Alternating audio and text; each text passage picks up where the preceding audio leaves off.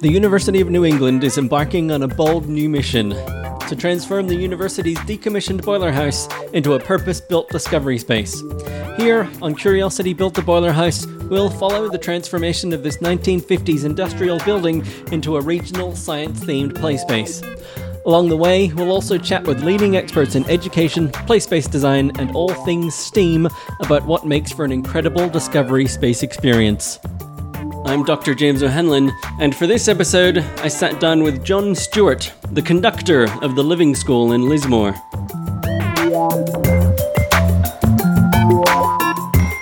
And what we all have to accept isn't right is that 50% of children, universally, globally, doesn't matter if you're in Australia or overseas, over 50% of kids don't like school.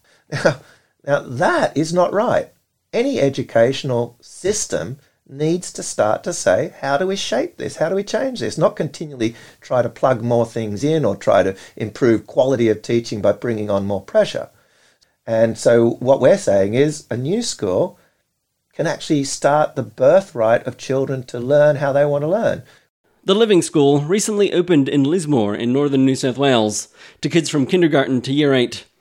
And in talking to John, it was clear that the Living School was designed to provide a completely unique learning experience. It's an amalgamation of so many different ideas and pedagogies where we're stringing them together in a progressive model. The Living School is all about reinvigorating schooling for what we believe is going to be the needs of the next century. We've all heard the 21st century skills. We think we're a quarter of the way through or a fifth of the way through, so we should really be doing it. The school is one where we're K to 8, but we're opening up to 10 next year, and the vision is to go to K to 13.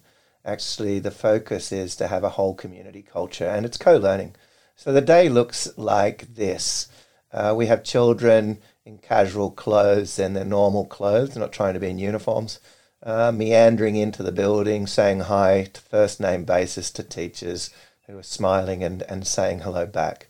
There's a confidence of children walking into the building. The building was my family home and my father's practice. So we've actually made a school in my sister's bedroom.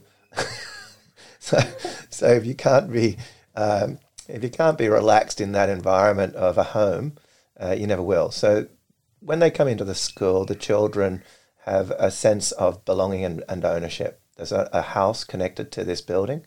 And it's a bit of a TARDIS. From what you see on the street is not what you get inside. It opens up into this creative learning space where the risers on the stairs are chalkboards, blackboards, where the roof in sections is disappearing, and so you can see how a building is built, where the elevator, the lift, has a cut-through window so you can see how it works, where the furniture is second-hand and purchased from Marketplace of all places, so that there's a sense of narrative. And if you continue through the building, you'll come to a 1928 Red Rattler train sitting off, projecting out into the yard from my bedroom, my old bedroom. And so, yeah, it's a creative space. There's a tree room where there's bamboo woven into the ceilings with spectrum lighting. And the lighting has no blue light, but allows us to mimic the environment and change mood. The teachers are bubbling through, engaged, excited, and a real sense of collaboration because we're new. And we're just right now equipping an old bus as a mobile classroom. So the bus, half the bus is the seating, and the other half of the bus is a little bay where students can use technology because we're not afraid of technology. But we can get them out into some of the amazing surrounding environments. For instance, every Friday, we do what we call on-land learning. When everyone went online learning, we said, no, this isn't where we are. We want to get children out. So we went on-land learning. And so every Friday, we take our children to a farm or to the beach, and we have activities that celebrate one of our keystone themes. And so the school is a really interesting amalgamation of different ideas, as I said. There are many schools out there that provide what could be considered an alternative learning approach that adhere to specific learning and teaching approaches. I asked John whether the Living School had its own overarching philosophy. What I learned, though, was that the Living School isn't about adhering to any particular doctrines or codes. It's simply about being different. We shouldn't be scared of diversity. We know from the ecosystems that biodiversity is where strength is. Strength isn't in a monoculture. And if we continually build monocultures, we're not actually fertilizing good ideas through the whole system. But I would just say this, James. Take out your school photos and look at school photos as an indicator of where the system just does not change. I think it horrifies me to think that we're still sitting people in little queues with a teacher on a board with their name plaque underneath them and children in a uniform all faking a smile with individual shots. It looks archaic. So we should be able to do things a little bit different. And the last little point I'd make is everyone should go back and read things from a long time ago, 1970, Doris Lessing. And Doris Lessing has a fantastic quote, which I'll paraphrase as saying the first thing we should tell kids when they sit in a classroom with an adult as a teacher is, you're all being indoctrinated. I was indoctrinated, and indoctrination is what we're going to continue to do because of the system. So we want to change things. We want to make sure that we add a voice to a different style of learning. We're not saying we're any better. We're just different. And we're not trying to be alternate. We're just trying to amalgamate really good ideas and shape things up for the future. This school is a living school. So let me be clear. I'm not espousing a system. I'm not trying to say this is an ideology, a doctrine. If you have a doctrine driving a school, you get indoctrinated. But I would say this: what are the alternates to the traditional mainstream educational model that you can name? And when you ask people that, most people are going to say, Montessori or Steiner. Some people might go so far as to say democratic or Summerhill, democratic models or forest schools. But the majority of alternate schools would be seen as Montessori or Steiner. Now, they're great, but that was 1900s. That was 1909, 1915, when those new models of pedagogy and schooling came into being. And we had two pretty close together. But we're not seeing an evolution or anything new coming into this field of schooling. And we've got so many changes that have happened as a result.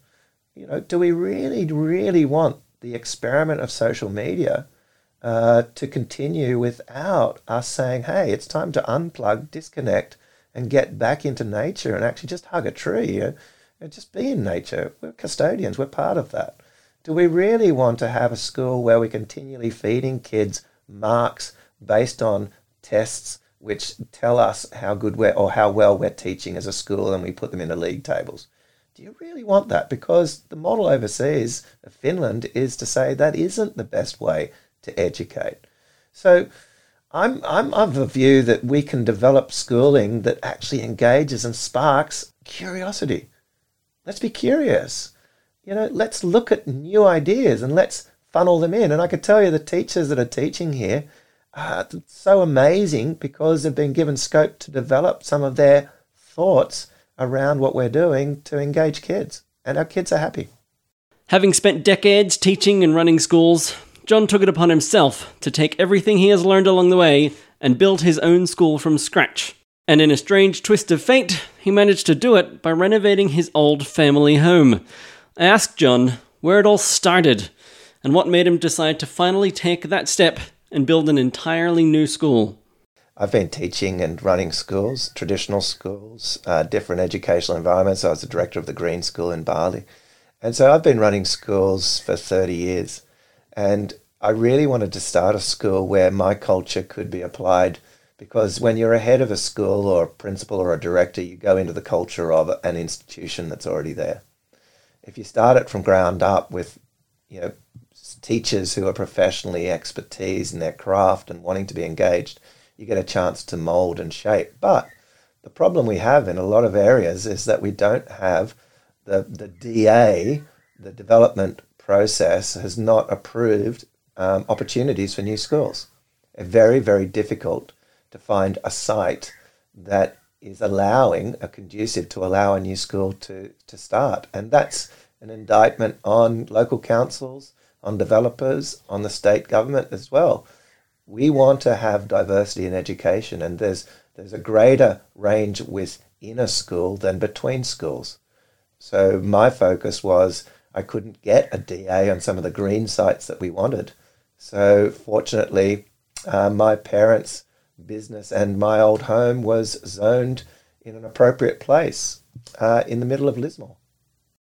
When I went overseas, and I was, at different schools overseas, I went to Cambridge, I got my master's, I came back and I was at schools here. And then I had the opportunity to work with a clinical psychologist, Dr. John Irvine.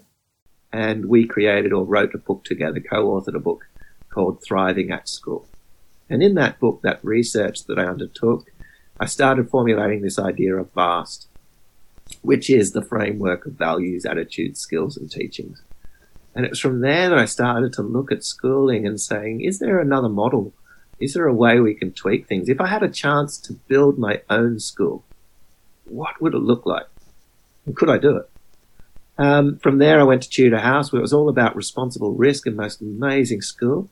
And then I was headhunted to Green School. So all these ideas, when I came back, I worked in the Nullingar program here, which is an amazing Aboriginal engagement system of distance education. So I was threading all these ideas of how can we get school to be invigorating, exciting, engaging, where a community learns together. So I guess the birth of Living School just kind of grew out of there. And this area really was looking for another opportunity of another school. And to start a school, James, I got to say, you got to be a little bit mad. You got to be a little bit nuts to get through all the hoops, the hurdles, and the support that's needed. It's perseverance, persistence, and it was 3 years just to get through the NESA requirements. And here we are. I think people who know me know that I've got an insatiable curiosity, and I've got this drive to continually be doing things. I've never really settled. I've always wanted to do things, and I'm a builder, a constructor, wanting to change and shape.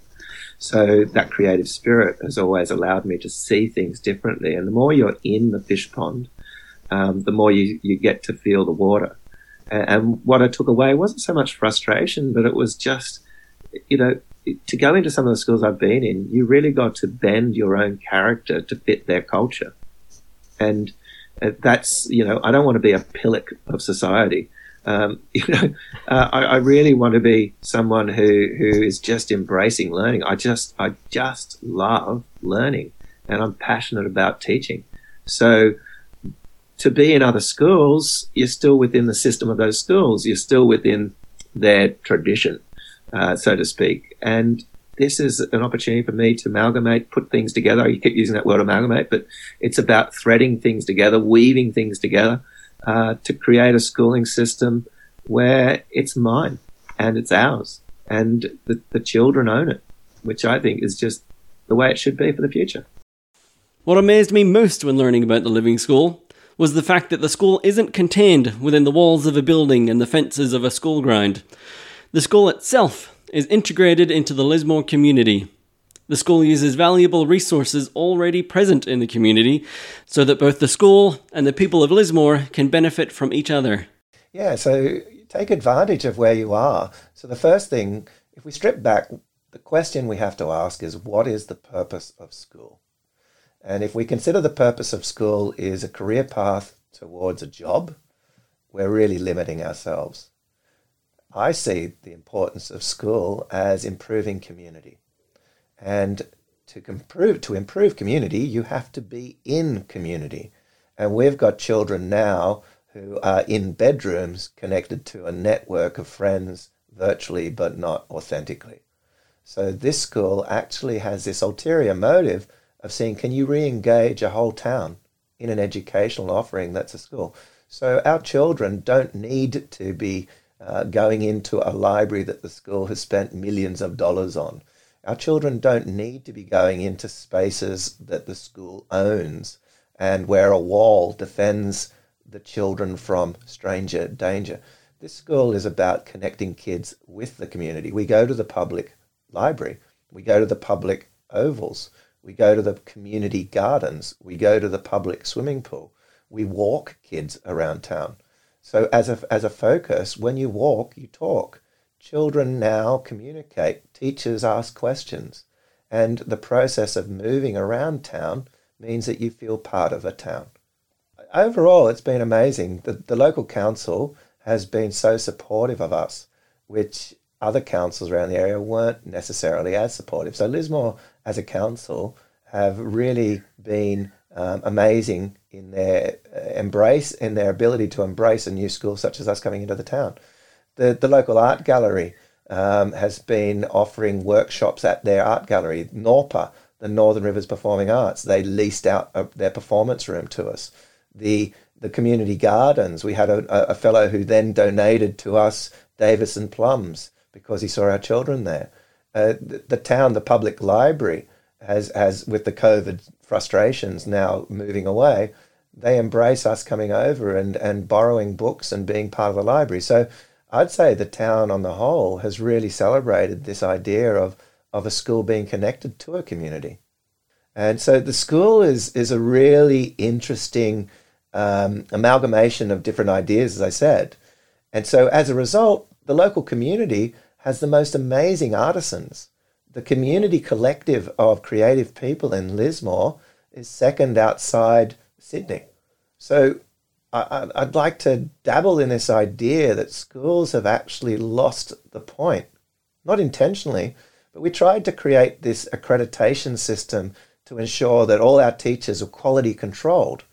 But as a result, we've now abandoned the understanding that the specialist knowledge, creative artisans who sit outside the school, who can really come in and add to the community of co-learners.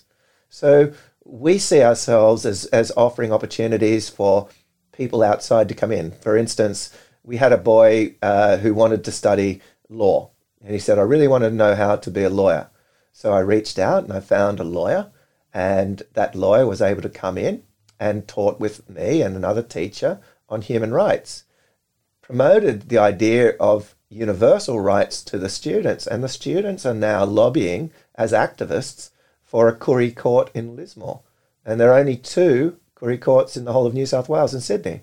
So for us to support those ideas and have children actually changing the community for the better is just awe-inspiring. I have this great view that the future of schooling needs to start to embrace community more, needs to be a co-learning understanding where kids feel connected with not just their mates or a teacher telling them what to do or what to think or what to learn, but actually start to link in with the creatives, the business people, the understanding of how our town is governed. All of those things are possible. Nothing is off the table at Living School. We have this view that we can actually adapt and evolve every year by having a learning festival. You know, one of the things I'm yet to implement here, which we're going to be doing next year, is Learning Man. Sorry about the gender, but it fits a purpose. But, you know, imagine if you had a festival where all the community or anyone could come and camp out and there were big tents. One tent is assessment, or what we would call is, how is my student, my child going? Yeah. Administration, communication. And we unpacked all the things of the school that we've been doing and all the things we want to do, and then we can re-engage that. So every year this festival reshapes, recasts, reviews, and allows communication and input. I think that's a pretty exciting thing. The Living School focuses on connecting their students to nature, the community, and hands-on learning. This represents a shift away from some of the more recent trends in education towards going online and the rapid uptake of digital teaching tools. Far from being a technophobe, John actually has a background researching how technology can be used to enhance teaching. Despite this, he still realizes that the use of technology in education has to be purposeful, intentional, and meaningful. You know, we're not going to go down one end of the spectrum or jump onto one thing. We're going to mix and merge, but we are going to follow research-based understanding. So the pediatrics, they're all talking about, don't give too much screen time to kids under 9 years old. But we're not going to be critical of parents who use the multimedia nanny. But in school, we intentionally don't use technology under 9 years old. Why? Because we hate technology? No, because you actually get more relationship, more understanding with concrete, play-based, hands-on learning. If you resort to some of our iPads, as I'll call them, and some of the apps on iPads, it's a very flat screen. It's very much a finger-based thing, one finger. We actually don't think that's good learning. So, we are professional teachers. Our pedagogy stands us as professionals. We don't want to rely on that. We want to craft the use of cookie mining, where you're hunting through for the chocolate chip, or where you're writing your letters with paintbrushes dipped in water, and then you can talk about evaporation. We want them to see the real world. We want them to juggle and move and shape seeds, and start to see rocks as tools to learn from. And as a result, there's real hands-on, there's real engagement, there's external understanding of a world around them, rather than a screen they're facing. But, screens have their purpose. We're talking through a screen right now. I've developed online multimedia assessment structures. I've published textbooks, interactive textbooks. I thought the world would change and education would become so much richer as a result of individualized focus through screens. So I have that background, but I also know that learning's social. Learning is really about establishing a network of understanding and trust. And you can't do that through a screen. We've got students coming in and enrolling with us over the course of the year, and there is screen addiction. So we have to now look at how we manage that. And the first thing was we talk to the kids and say, what do you think? And the kids come up with their solutions. And then if it's not working, we direct them. So it looks like this. We have Chromebooks, Google Chromebooks. So we use Google Chrome cloud-based platforms.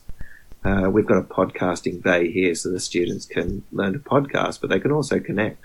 And they can actually record on this podcasting bay children's stories, and then we can feed those through an audio system to the younger students too, such as on the bus. We also have technology on the train of thought. Like I'm sitting in a 1928 old Red Rattler train. And so the train has technology involved, including, 3D printers and the scope of science experiments and things like that. So, yeah, I guess, we're not against technology, but we just want to make sure whatever we do is intentional and purposeful. And if we just plug it in as a plug-in, and without actually thinking of the ramifications, we're not doing our job. John Stewart strikes me as the kind of guy who doesn't like to do things by halves, and isn't one to shy away from a challenge. It's perhaps a little fitting then that the school was scheduled to open its doors at the beginning of 2020, just in time for an onslaught of additional challenges. But, as with everything thrown its way, the Living School seems to have turned these challenges into opportunities. 2020 vision. When I started school, I thought 2020 vision, that's a great, time to start a school. It's meant to be.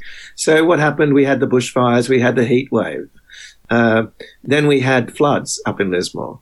And then I actually had pestilence. We had army caterpillars eat all the grass. And then we had COVID. So we've had plague, pestilence, floods, fires. And as a result, it's really, really interesting. We've had people wanting to come. We've had more people wanting to come because they can see what we're doing. And it makes sense to them. It makes sense that this is a school that wants to connect with a wider, broader community. It's a school where it's diverse. We're an independent school, so there are fees. And so immediately you might be seen as private, or you might be seen as exclusive or elitist. That's not the case at all. We've got people here from all walks of life, and it's just amazing. I just feel, wow, so proud of and so grateful for the support of the people who this resonates with. On-land learning was our way of getting kids out of their bedrooms and connecting them back onto open space. We wouldn't have done that without the COVID-19. We were always planning to do it, but we wouldn't have done it so quickly or engaged that process so early on.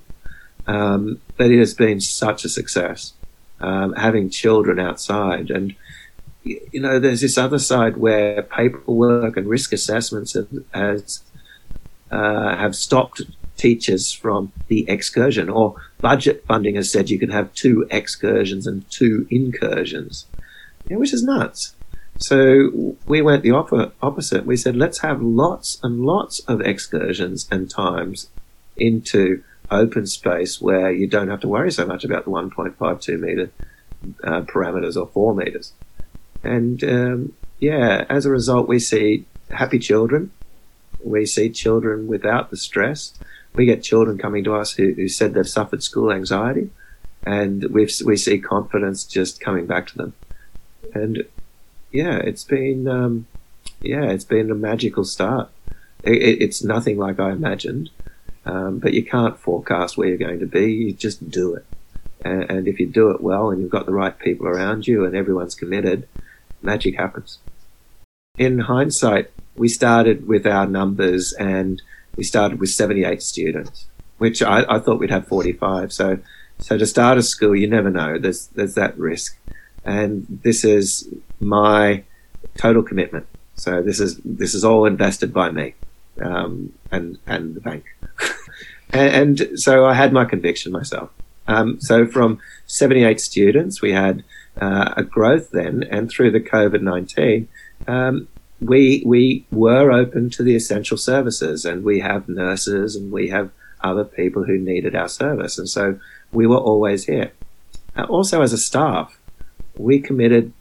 our whole staff committed to being on site and juggling. So we didn't have that view that we should start to separate ourselves and have some at home and some at school and take different times to be in and out. We worked as a collective with the trust that all of us were going to commit to this. So as a result of that, some of the parents could see what we were doing compared to others and said, wow, you're actually doing things we would have liked at school. So one of the comments we usually get is, this is a school I would like to have been at.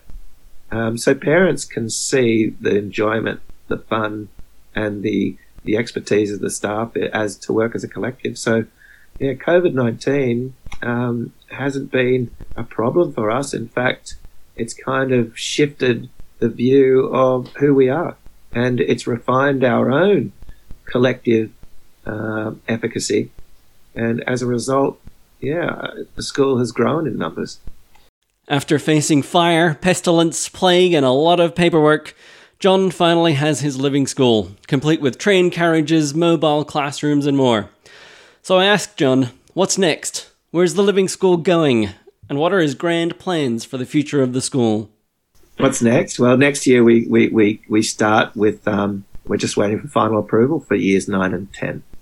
And year 9 and 10 is going to be a little bit different too. Years 9 will have a project-based learning where instead of finishing a project and letting parents see it, there'll be a Shark Tank. So we're going to actually have proper investors coming in and forming business entrepreneurial skills with our kids, our children, our students. And that will be based on our year 7, 8, 9 program. So inquiry-based, problem-based, project-based. Year 10, we want to explore expeditionary learning, which is overseas. So giving challenge-based learning where kids are actually going to go and do big expeditions. Then we want to go into years 11, 12, 13. So we believe that our school should push beyond the HSC as a year 13. That's not to say we don't believe in the HSC, but we don't wish the HSC to be the bookend that defines our time at school. If you wish to complete the HSC and leave, that's great. If you don't do well in the HSC and you want to stay for another crack, that's great. If you want to do a bridging course, that's great. Or if you want to do entrepreneurial, business-minded, orientated financial planning, then that's our year 13. So there's still lots and lots to come. I could talk on, and my brain is like popcorn. The ideas that keep originating from it. have come from the practice of teaching for 30 years and leading schools and meeting the most incredible minds. This isn't Stuart. This is me cherry picking from the thoughts, the ideas of educationalists, pedagogues, from who I've met, who I've experienced, who I've read.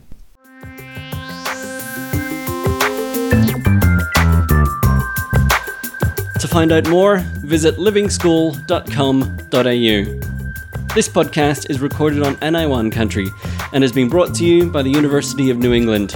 To find out more about the Boiler House Discovery Space, visit uneboilerhouse.org.au. Thanks for listening.